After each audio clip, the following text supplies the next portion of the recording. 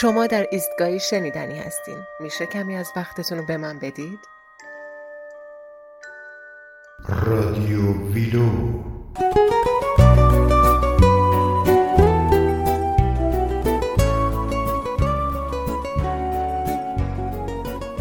درود بر شما دوستان عزیزم. من پروین دشتی هستم و شما صدای من رو از رادیو ویلو میشنوید.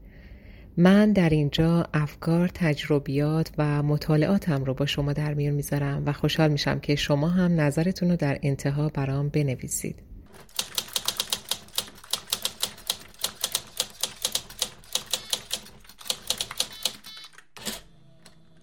در اپیزود 5 باهاتون کار دارم. بله، درست شنیدین. قصد دارم تا جایی که در حوصله شما بگنجه درباره کار، شغل و حرفه از زوایای مختلف صحبت کنم و پیشنهاد میکنم حتما تا آخر بشنوین، چون بخشای متنوع و شنیدنی تهیه کردم و ضمناً توی این اپیزود بخش گفتگو هم داریم. نمیدونم در حال کار کردن دارین رادیو ویلو رو میشنوین یا نه. در هر حال برای ورود به موضوع اصلی این اپیزود براتون خیلی کوتاه از تاریخچه پیدایش کار و شغل میگم.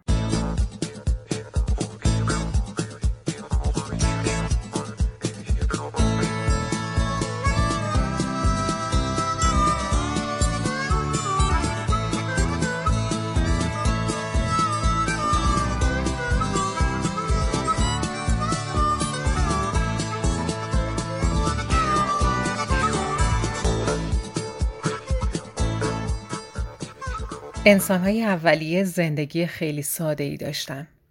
نیازهاشون هم مختصر و ساده بود و معمولاً هم به یک فعالیت اصلی اشتغال داشتن. همین که غاری به عنوان سرپناه و چیزی برای سیر کردن شکمشون از طریق شکار یا کشت محصولات به دست می آوردن، یعنی زندگی بر وفق مرادشون بود.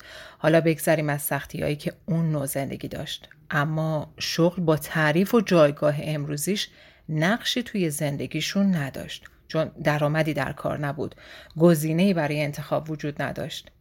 اما با گذشت زمان موضوع انتخاب حرفه و شغل تبدیل شد به دغدغه‌ای مهم توی زندگی ما آدما، در حد مرگ و زندگی، و بخش عمده‌ای از زندگیمون رو اشغال کرد. تو جوامع امروزی کاملا برای ما عادی شده که افراد در مشاغل گوناگونی کار کنن و این ماحصل چیه؟ توسعه صنعتی. انتخاب شغل و کارآمد بودن برای حفظ موقعیت شغلی گاهی آنچنان فشار روانی و استرسی به ما تحمیل میکنه که خارج از تحملمونه، و یا برعکس اگه از موقعیت شغلی و امتیازات خوبی برخوردار باشیم آسودگی خاطر و رفاه و خوشبختی برامون میاره.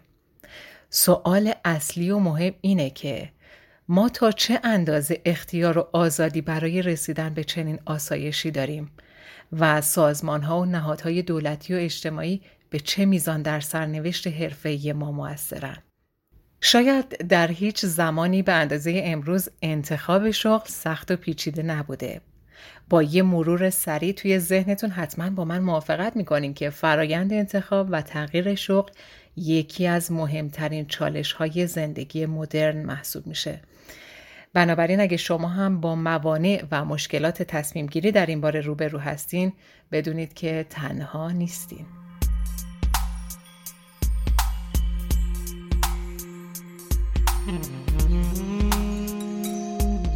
دوست من آیدا مهماندار هواپیماست. از اون شغلای خاصه، مگه نه؟ از آیدا خواستم درباره احساسش نسبت به کار مهمانداری برامون بگه و بگه که چطور این کار رو به عنوان شغلش انتخاب کرده.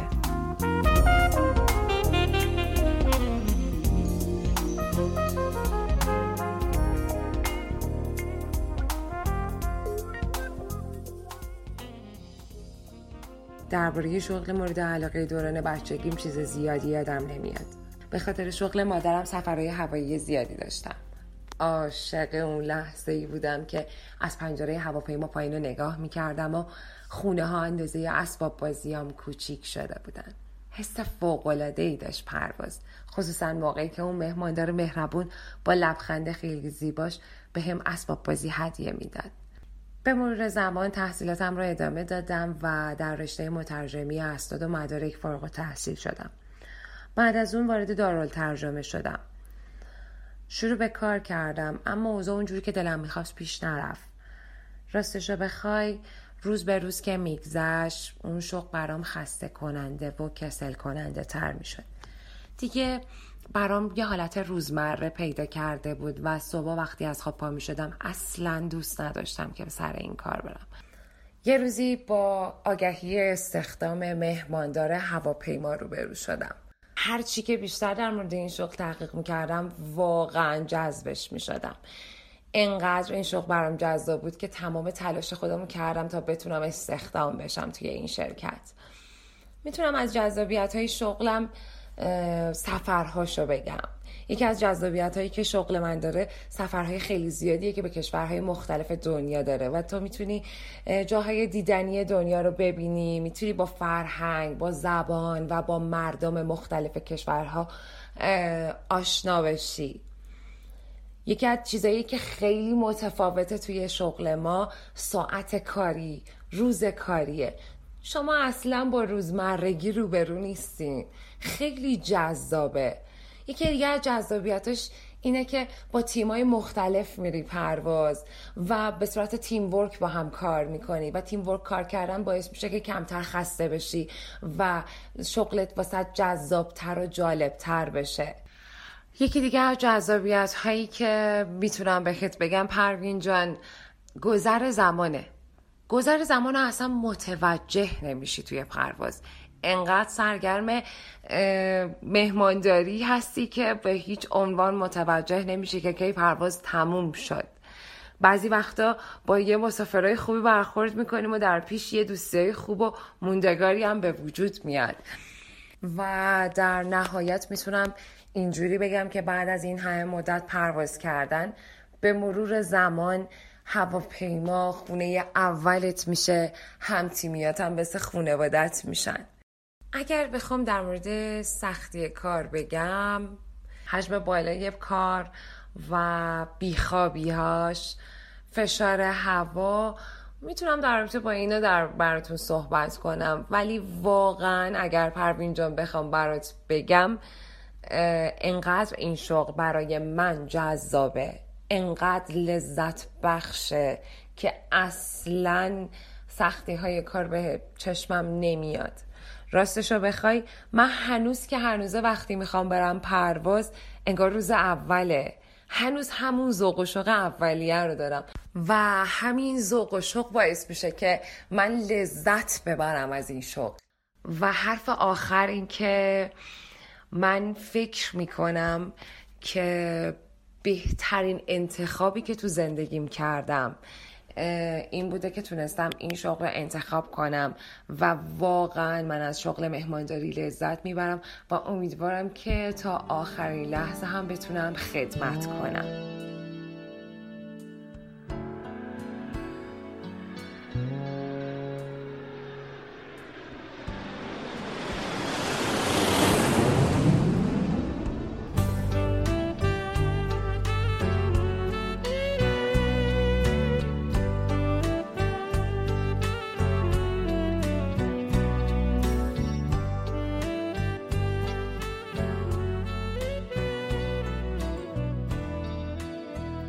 Quality of Work Life یا همون کیفیت زندگی کاری موضوع مهمیه که از دهه 70 میلادی در کشورهای توسعه یافته و صنعتی به طور جدی مطرح شد.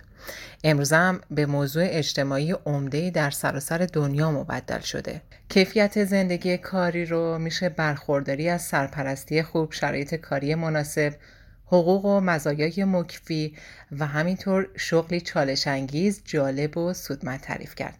مشارکت در تصمیم گیری یعنی فراهم کردن فرصت و امکان اون که کارکنان تصمیماتی رو که بر کار و شرایط کاری اونا تأثیر میذاره خودشون بگیرن و هرچی این امکان بیشتر بشه کیفیت زندگی کاری هم بهتر میشه.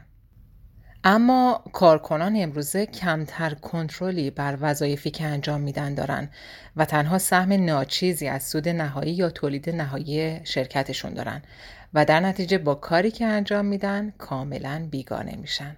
احساس محرومیت میکنن، هیچ خوشبختی رو احساس نمیکنن. به این ترتیب وقتی کارشون تموم میشه احساس زندانی رو دارن که از زندان آزاد شده. هنگامی که مشاغل ماهیتی یک نواخت و تکراری پیدا میکنن، مجالی برای فعالیت خلاق کارکنان باقی نمیذارن و در چنین شرایطی ایجاد انگیزه در کارکنان دشوار میشه. در نتیجه عدم رضایت شغلی بالا میره. کیفیت کاری ضعیف و پایین بیانگر اونه که افراد نسبت به شغلشون حس خوبی ندارن و اونو فقط وسیله کسب درآمد و امرار معاش تلقی میکنن. همچنین افرادی وفاداری چندانی هم نسبت به سازمان یا محل کارشون ندارن و حتی در موارد بحرانی و حاد دست به خرابکاری میزنن و علیه منافع اون سازمان قدم برمیدارن. چون آدما ماشین نیستن و اگه ببینن شأن انسانیشون رعایت نمیشه خشمگین میشن. از جمله مسائل مهمی که مدیرا باید در ارتقای کیفیت زندگی کاری کارکنان به اون توجه کنن، حفظ شأن و منزلت اوناست. این توجه فرصت‌ها و امکاناتی رو برای رشد و بالندگی کارکنان ایجاد میکنه. در نهایت بهبود کیفیت زندگی کاری یا کیفیت شغلی زمینه همسویی و همخوانی بین اهداف و نیازهای سازمان و کارکنان رو فراهم میکنه. آیا شما از این کیفیت در زندگی کاریتون بهره‌مند هستین؟ سراغ چه کاری برم؟ چه جور شغلی با طبیعت و روحیات من سازگارتره؟ تو چه کاری میتونم بهتر و بیشتر پیشرفت کنم؟ اگه دوستم تو کار خودش آدم موفقیه، معنیش اینه که منم میتونم همونقدر موفق بشم؟ اینا سوالاییه که اغلب تو ذهنمون میچرخه و بهش فکر میکنیم. ساده ترین جوابی که برای اینطور سوالا میشه پیدا کرد اینه که سراغ کاری بریم که بتونیم از پسش بر بیاییم. اما خوبه کمی هم خارج از توانایی عادی و معمولمون باشه.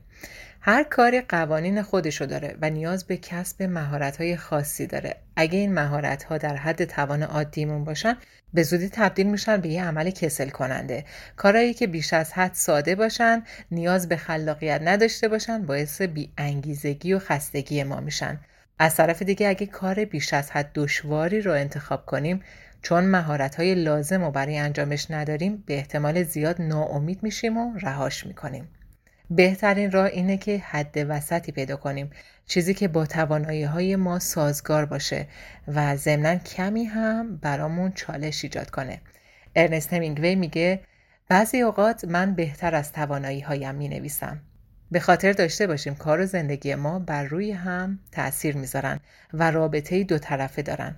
هر چقدر که توی کارمون احساس رضایت بیشتری داشته باشیم، از زندگیمون هم بیشتر لذت میبریم. و هر چقدر که خوب زندگی کنیم میتونیم توی کارمون هم کیفیت بهتری ارائه بدیم. ممکنه خیلی از ما به خاطر شرایطی که به هر دلیلی به ما تحمیل شده مشغول کاری بشیم که ازش رضایت نداریم و حس خوبی هم بهمون نمیده. توی همچین شرایطی درست ترین تصمیم اینه که در کنار کاری که باهاش امرار معاش میکنیم حتما سرگرمی یا کاری مطابق با خواسته قلبیمون هم داشته باشیم تا بتونیم فضایی برای بروز خلاقیت و اعتماد به نفس خودمون پیدا کنیم.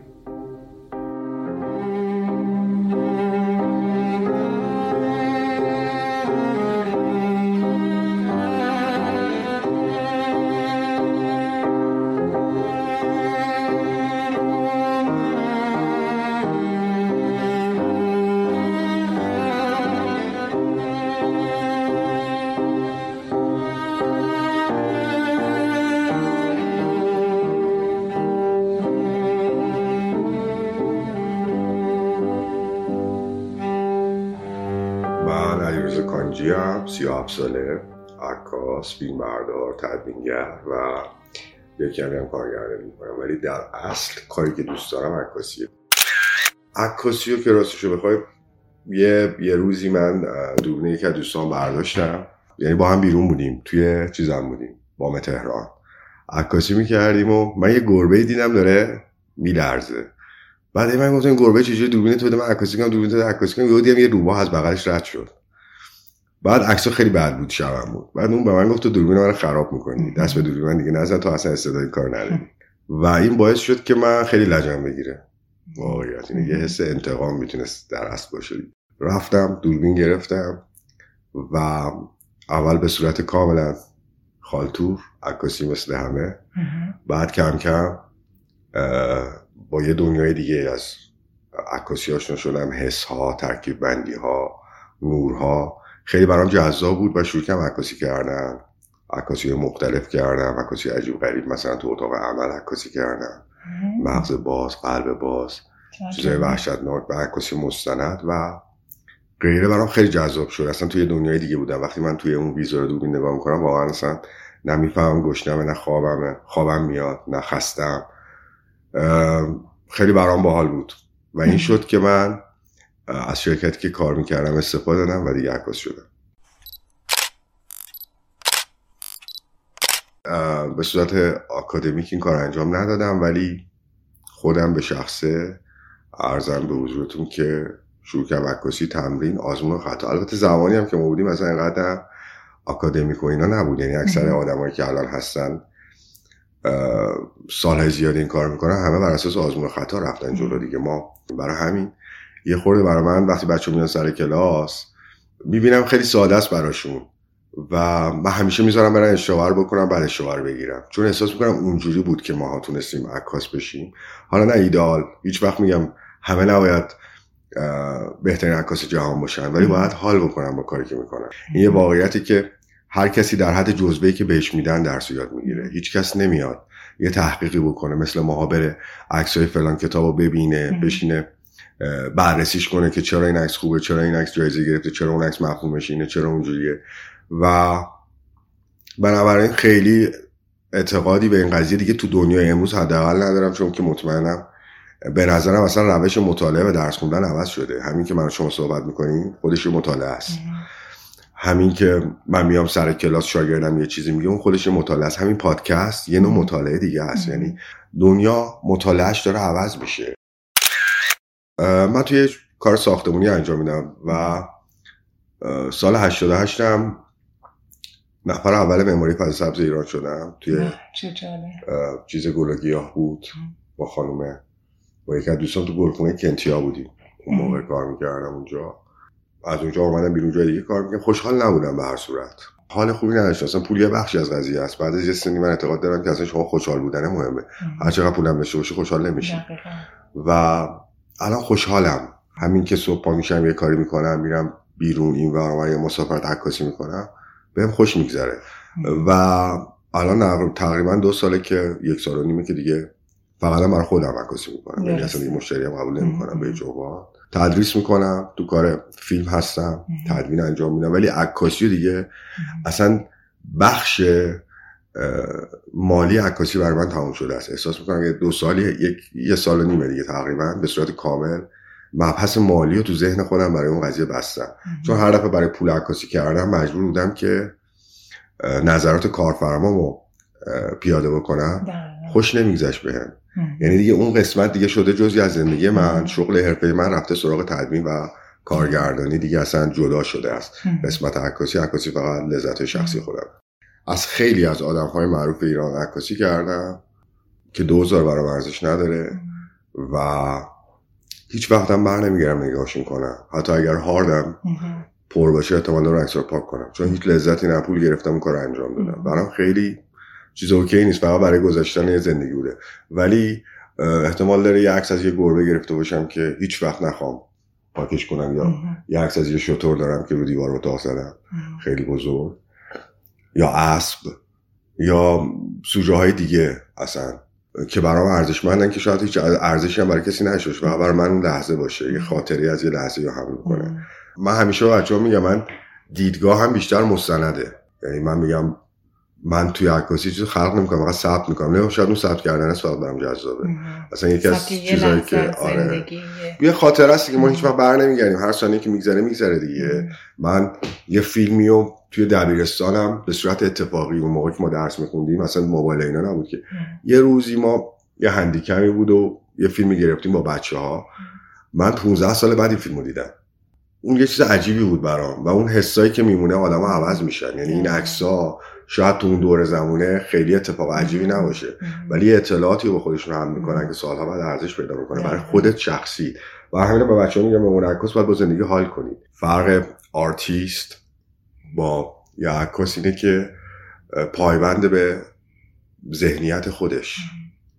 شاید اصلا یکی از دلایلی که من اصلا نمیخوام، اصلا نمیگم آرتیستم ها، من یه عکاسم، مثل یه نونوا، مثل یه رانندگی تاکسی، مثل یه پزشک، شغلم اینه و نخواستم شغل باشه، شاید همینه دیگه.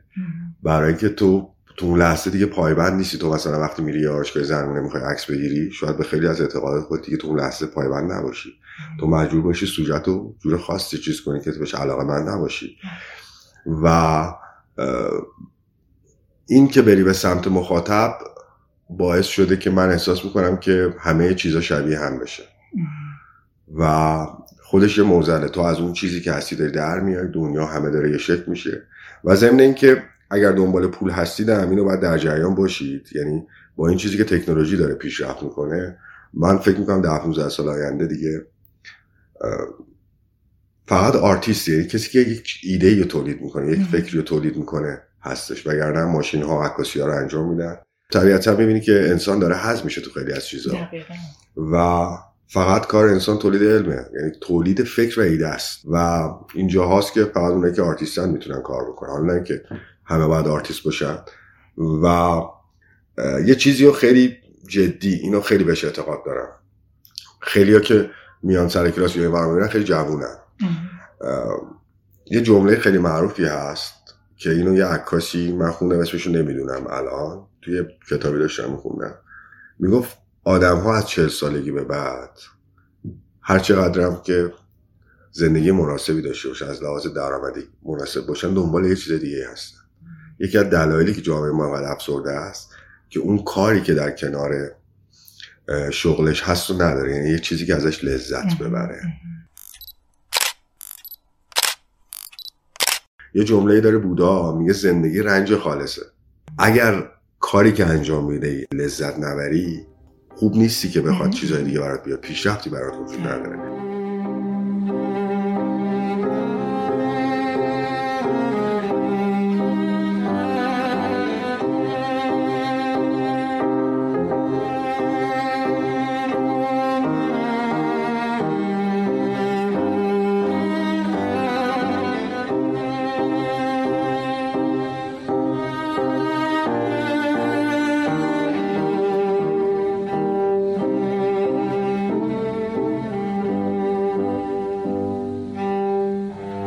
دیروز داشتم یک کتابی مطالعه می کردم به اسم ایکیگای که موضوعش راز ژاپنی ها در داشتن عمر طولانی و زندگی شاده، نوشته هکتور گارسیا و فرانچسکا میرالس.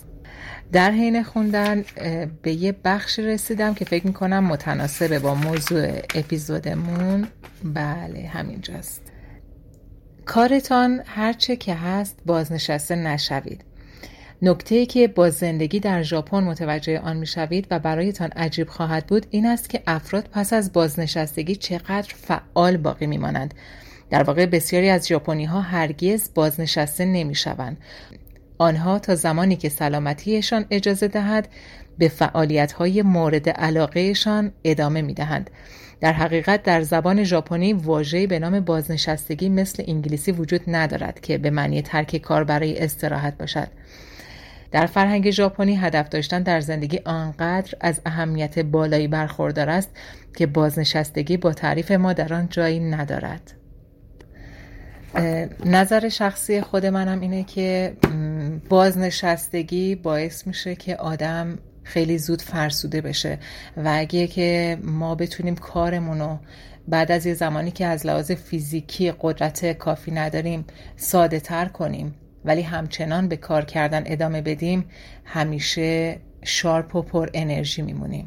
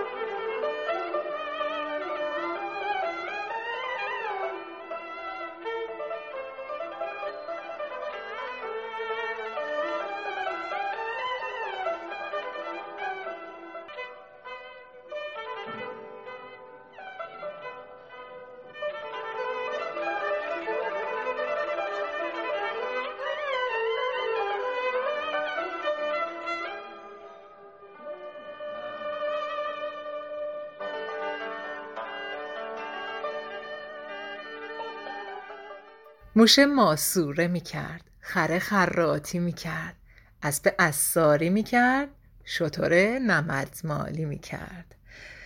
شاید این متل عامیانه قدیمی رو شنیده باشین. به همون نسبت که زندگی‌های قدیمی ساده بود، شغل‌ها هم ساده و محدود بودن. شغلایی که امروزه ازشون فقط یاد و خاطراتی در کتابا و آرشیوهای صوتی و تصویری باقی مونده. تحولاتی که در دنیای مشاغل از گذشته تا امروز اتفاق افتاده خیلی جالب و حتی حیرت انگیزه. همونطور که شکل و کیفیت زندگی آدما به مرور زمان تغییر کرده، مشاغل هم از این تحول بی‌نصیب نموندن. با نگاهی به تاریخ 100 سال اخیر متوجه میشیم که بسیاری از مشاغل که در زمان خودشون خیلی رواج داشتن و باعث شهرت و ارج و قرب افراد میشدن، امروزه به کلی فراموش شدن و یا جز مشاغل بی اهمیت به حساب میان.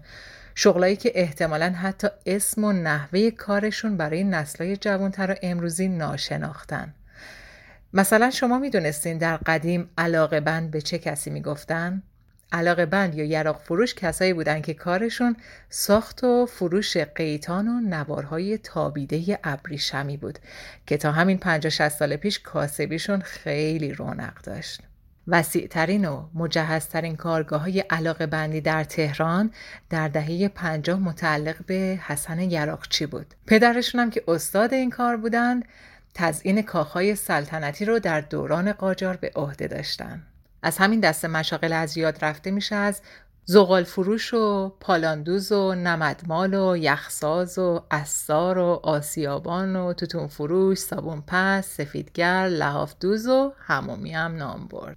و البته یکی دیگه از مشاغل از یاد رفته شهر فرنگیه. نمیدونم تو جمع شما کسی هست که شهر فرنگو دیده باشه یا نه؟ شهر فرنگ جعبه‌ای چارگوش و قابل حمل بود که دریچه‌های گردی روش ساخته بودن. وقتی چشمتو جلوی این دریچه‌ها میذاشتی میتونستی عکسایی از جاهای دیدنی ایران و جهان رو توش ببینی که البته نظم و ترتیب این عکس‌ها بستگی به ذوق و سلیقه مرد شهر فرنگی داشت. این جعبه شگفت‌انگیز رو مظفرالدین شاه قاجار در یکی از سفرهاش به پاریس دید و شیفتش شد و این شد مقدمه‌ای برای ورود این دستگاه به ایران. یادمون نره صحبت از دوره‌ایه که سینما و تلویزیون و گوشی موبایل در کار نبود. بنابراین میشه تصور کرد که دیدن اون عکس‌ها چقدر میتونست هیجان انگیز باشه. استقبال مردم کوچه و بازار از این نمایش چنان بود که شهر فرنگی بودن برای خودش شغلی به حساب می اومد و کسانی از این راه امرار معاش می‌کردند. شهر فرنگ خوب تماشا کن، سیاحت داره از همه رنگ. شهر فرنگ تو دنیا هزار شهر قشنگه. شهرها رو ببین با گنبد و منار، شهرها رو ببین با برج زنگدار، شهرها رو ببین با مردم محترم، شهرها رو ببین با مردم چشم سیاه که همه یه جور میخندن و همه آسون دل میبندن و توی همه شهرها هنوز گل در میاد. آسمون آبی همه جا، اما آسمون اون وقتها آبی تر بود. رو بوما همیشه کفتر بود.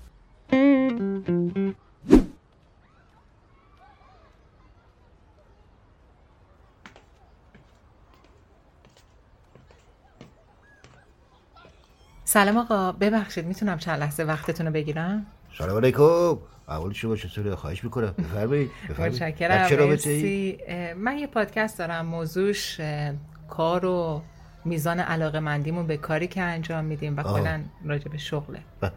پادکست پای چه کسی؟ یعنی پادکست مثل برنامه رادیوییه. آها بله متوجه شدم. خواهش میکنم بفرمایید، بشید، در خدمتتون هستم. بفرمایید. متشکرم. مرسی.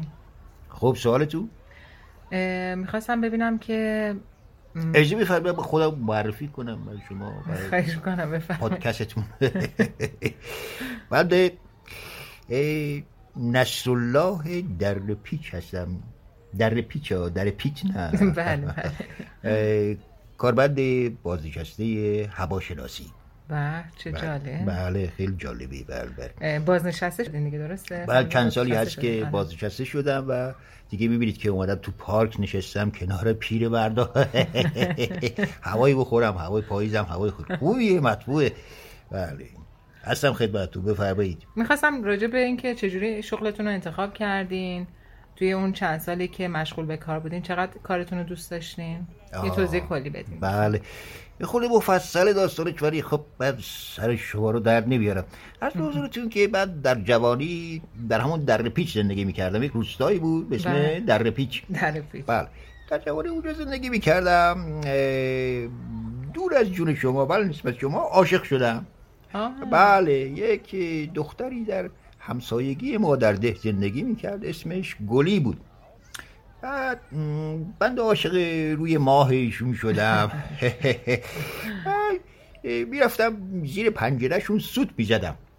بله سوت، خیلی خوب سوت میزدم، همه آهنگا رو با سوت میزدم. تا اینکه زمانی پدر ایشون متوجه شد، گفت آقا جان اگر میخوای دختر منو بگیری برای خودت راه و رسم داره، اینجوری که نیست پدر پنجره ما دم در ما مردم چی فکر میکنن. گفتم بله بنده جوان جاهل بودم، خام بودم، حالیم نبود، چشم بیایم خواستگاری گلی خانم. عرض به حضورتون که من از طرفی به موسیقی هم خیلی علاقه داشتم، عرض کردم که سوت زیاد میزدم، همه آهنگار. بعد رفتیم خواستگاری، هوا طوفانی شد اون روز، باد و بارون و رعد و برق و بله حسابی هوا به هم ریخت. گلی خانم یه مادر بزرگی داشتن که ایشون بسیار دور از جون شما، بله نسبت شما بد اخلاق بودن و خیلی هم خرافاتی. گفتن آقا تو این هوا شگون نداره خواستگاری، برو یه زمانی بیا که هوا خوب باشه. به قول امروزی ها میخواست منو بپیچونه، همچین خوشش نمی اومد از من. اون موقع مثل حالا کچل نبودم و کلی مو داشتم. بعد گفتیم باش، رفتیم. یه زمانی گذشت تا یه روز آفتابی رفتیم خواستگاری به اتفاق خانواده. همین که صحبت ها رو کردیم داشتیم به نتیجه میرسیدیم، نمیدونیم از کجا همینجوری قزن قرتکی یه ابری تو آسمون پیدا شد و یک رعد و برقی زد. مادر بزرگم دنبال بهانه میگشت. مادر بزرگ گلی خانم گفت آقا شگون نداره، ساعت نداره، الان نمیشه خواستگاری کرد. گفتیم چه کنیم چه نکنیم. یکی از مشکلاتی هم که اون موقع بنده داشتم این که شغل نداشتم. موضوع برنامه شما یعنی میپرسیدن که آقا شما حالا برفرض که ما گلی خانم به شما دادیم، کارت چیه، حرفت چیه، از کجا میخوای نون در بیاری بخوری. گفتیم چه کنیم چه نکنیم. با پدر بزرگوار در میون گذاشتیم، پدر بزرگوار با عموی بزرگوار در میون گذاشتن، عموی بزرگوار یک آشنایی در شهر داشتن با ایشون در میون گذاشتن. بله خلاصه ما راهی شهر شدیم برای اینکه کاری پیدا کنیم. این آشنای عموی بنده در اداره هواشناسی کار میکرد. از اونجا شد که پای بنده به اداره هواشناسی باز شد. از طرفی فکر گلی هم تو کلم همینجوری میچرخید. با خودم گفتم چه کنم چه نکنم، باید به هر حال تو این حرفه به یک جایی برسم. دوره کارآموزی داشت. بله. مثل امروزی ها میگم پیش نیاز داشت. بله. یعنی که من برای اینکه به گلی برسم باید اول یه شغلی میداشتم. این پیش نیاز عشق بنده بود. از اونجایی که دیدم این شغل تمام وقت منو میگیره، نمیتونم به علاقه اصلیم که موسیقی بود برسم. گفتم باید انتخاب کنم دیگه. از طرفی من میخوام ازدواج کنم، نیاز به شغل دارم، نیاز به درآمد دارم، پس فعلا دور اون علاقه قلبی رو خط بکشم، یعنی دنبال موسیقی نرم. رفتم کارمند شدم و یه سالی کار کردم تا به قول معروف برای خودم تثبیت شدم تو اون حرفه. از اونجایی که اون علاقه قلبی هم نمیتونستم فراموش کنم، نتونستم برم آموزشگاه موسیقی، سوت میزدم برای خودم. آره به قول امروزی ها سوتیست بودم. بله. بعد از یک سال دیدیم یک روز بهاری، هوا خوبه، بلبلان چهچه میزنن. گفتیم الان وقتشه دوباره بریم خواستگاری گلی خانم. رفتیم دیدیم ای دل غافل، هوا پسه بدجوری هم هوا پسه. تو نگو از این غیبت ما، این مادر بزرگی که بنده رو دوست نداشت، از من خوشش نمیومد، فوری دست گلی خانم رو گذاشته بود تو دست یک زید دیگری و اونها رو راهی خانه بخت کرده بود. ما هم بیخبر. ما که شکست عشقی خورده بودیم، گفتیم حداقل در حرفه و کارمون شکست نخوریم. رفتیم کار رو ادامه دادیم، از اینجا رونده از اونجا مونده، تا اینکه سرتون درد نیارم بعد از 30 و اندی سال بازنشسته شدم. اما این سود زدن رو هیچ وقت فراموش نکردم. یعنی اون چیزی که خواسته قلبیم بود رو همچنان حفظ کردم. هنوزم وقتی تو خونه هستم همچنان میرم روی تراس، حالا صبح باشه غروب باشه شب باشه، شروع میکنم به سود زدن. معذرت میخوام، گوشی بنده داره زنگ میخوره، اجازه بدید من یه لحظه اینو جواب بدم. الو، بله سلام علیکم. اول شما چطوره؟ بله خودم هستم. چش من میام نگران نباشید، میام ببخشید خداحافظ. من الان دارم مصاحبه میکنم برای پادکست. بله میام، خداحافظ. ما یه همسایه‌ای داریم، سالهاست با هم همسایه‌ایم. ایشون به سوتای من عادت کرده، میگه آقا کجایی؟ دلم تنگ شده برای سوت، با اجازه من زودتر بلند شم برم یه خورده سوت بزنم براشون، حال ایشون خوب بشه. خداحافظ شما، خداحافظ، موفق باشید. خداحافظ. عجب، پس خوبه قبل از عاشق شدن نگاهی به نقشه های هواشناسی هم بندازیم که هوا پس نباشه و قبل از انتخاب شغلمون هم از عشقمون مطمئن بشیم.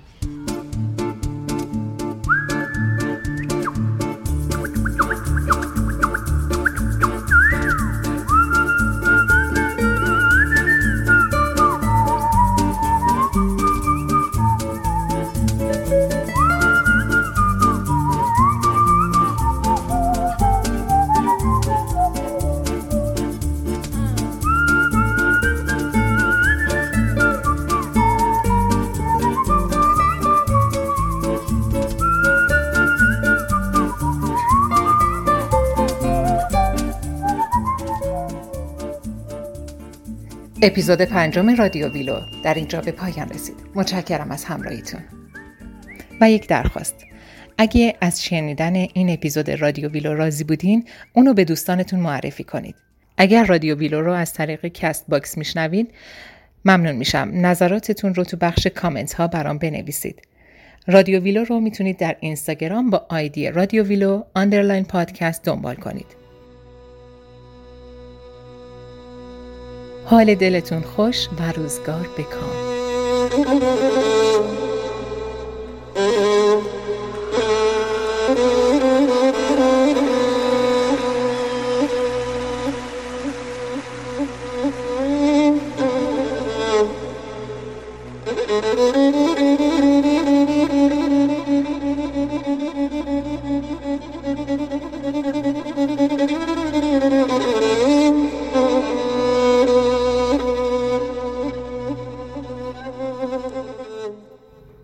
طوری زندگی کن که برای دیگران دوست داشتنت آسان، در هم شکستنت دشوار و فراموش کردنت محال باشد.